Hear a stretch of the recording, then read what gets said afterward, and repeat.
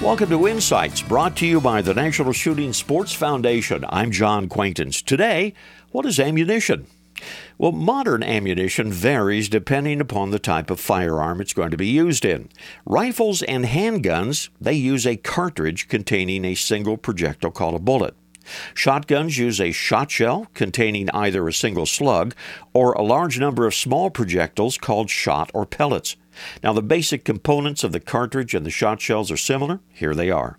There is the case. That's the container that holds all of the other ammunition components together.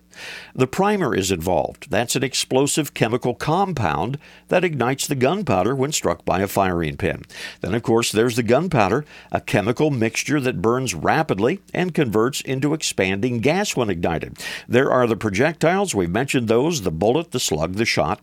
And for shotgun shells, there's one more item. There is the wad. That's a seal and or a shot container that separates the powder from the slug. That's basically it. That's what ammunition is. This reminder, visit us on the web at nssf.org/insights. Lots of information about the shooting sports and a chance to win a $500 shopping spree in NSSF's 50th anniversary sweepstakes.